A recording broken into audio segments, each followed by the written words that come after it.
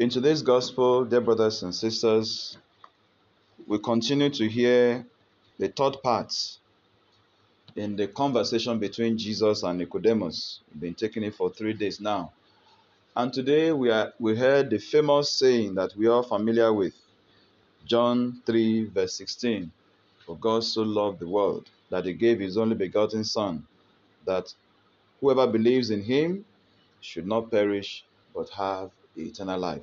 Very loaded verse that cannot be unpacked in a 3 minutes or 5 minutes homily, but can even be a program of life for every disciple.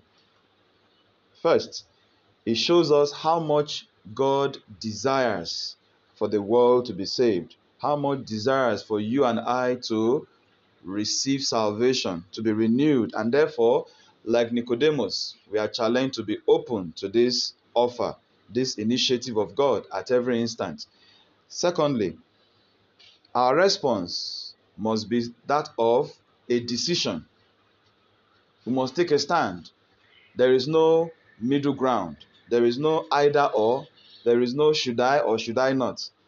That is, the Christian life is not when you wager, should I not. It must be a decision for God or for the devil. Because what God is offering us is light. Jesus is the light of the world, he proclaims. And he continues to explain to Nicodemus and to each of us that as we continue in this Easter season, let us let the light of God shine upon us. Let us allow the light of God penetrate our hearts so that the faith that we have been given may grow as God desires it to grow, not as we want it to grow. Because oftentimes, the way we want our own faith to grow is the reason why we find ourselves in lukewarmness situations, that we cannot witness to our Christian faith, that we begin to do our own things instead of doing what God wants us to do as Christians, even in the smallest things where we find ourselves.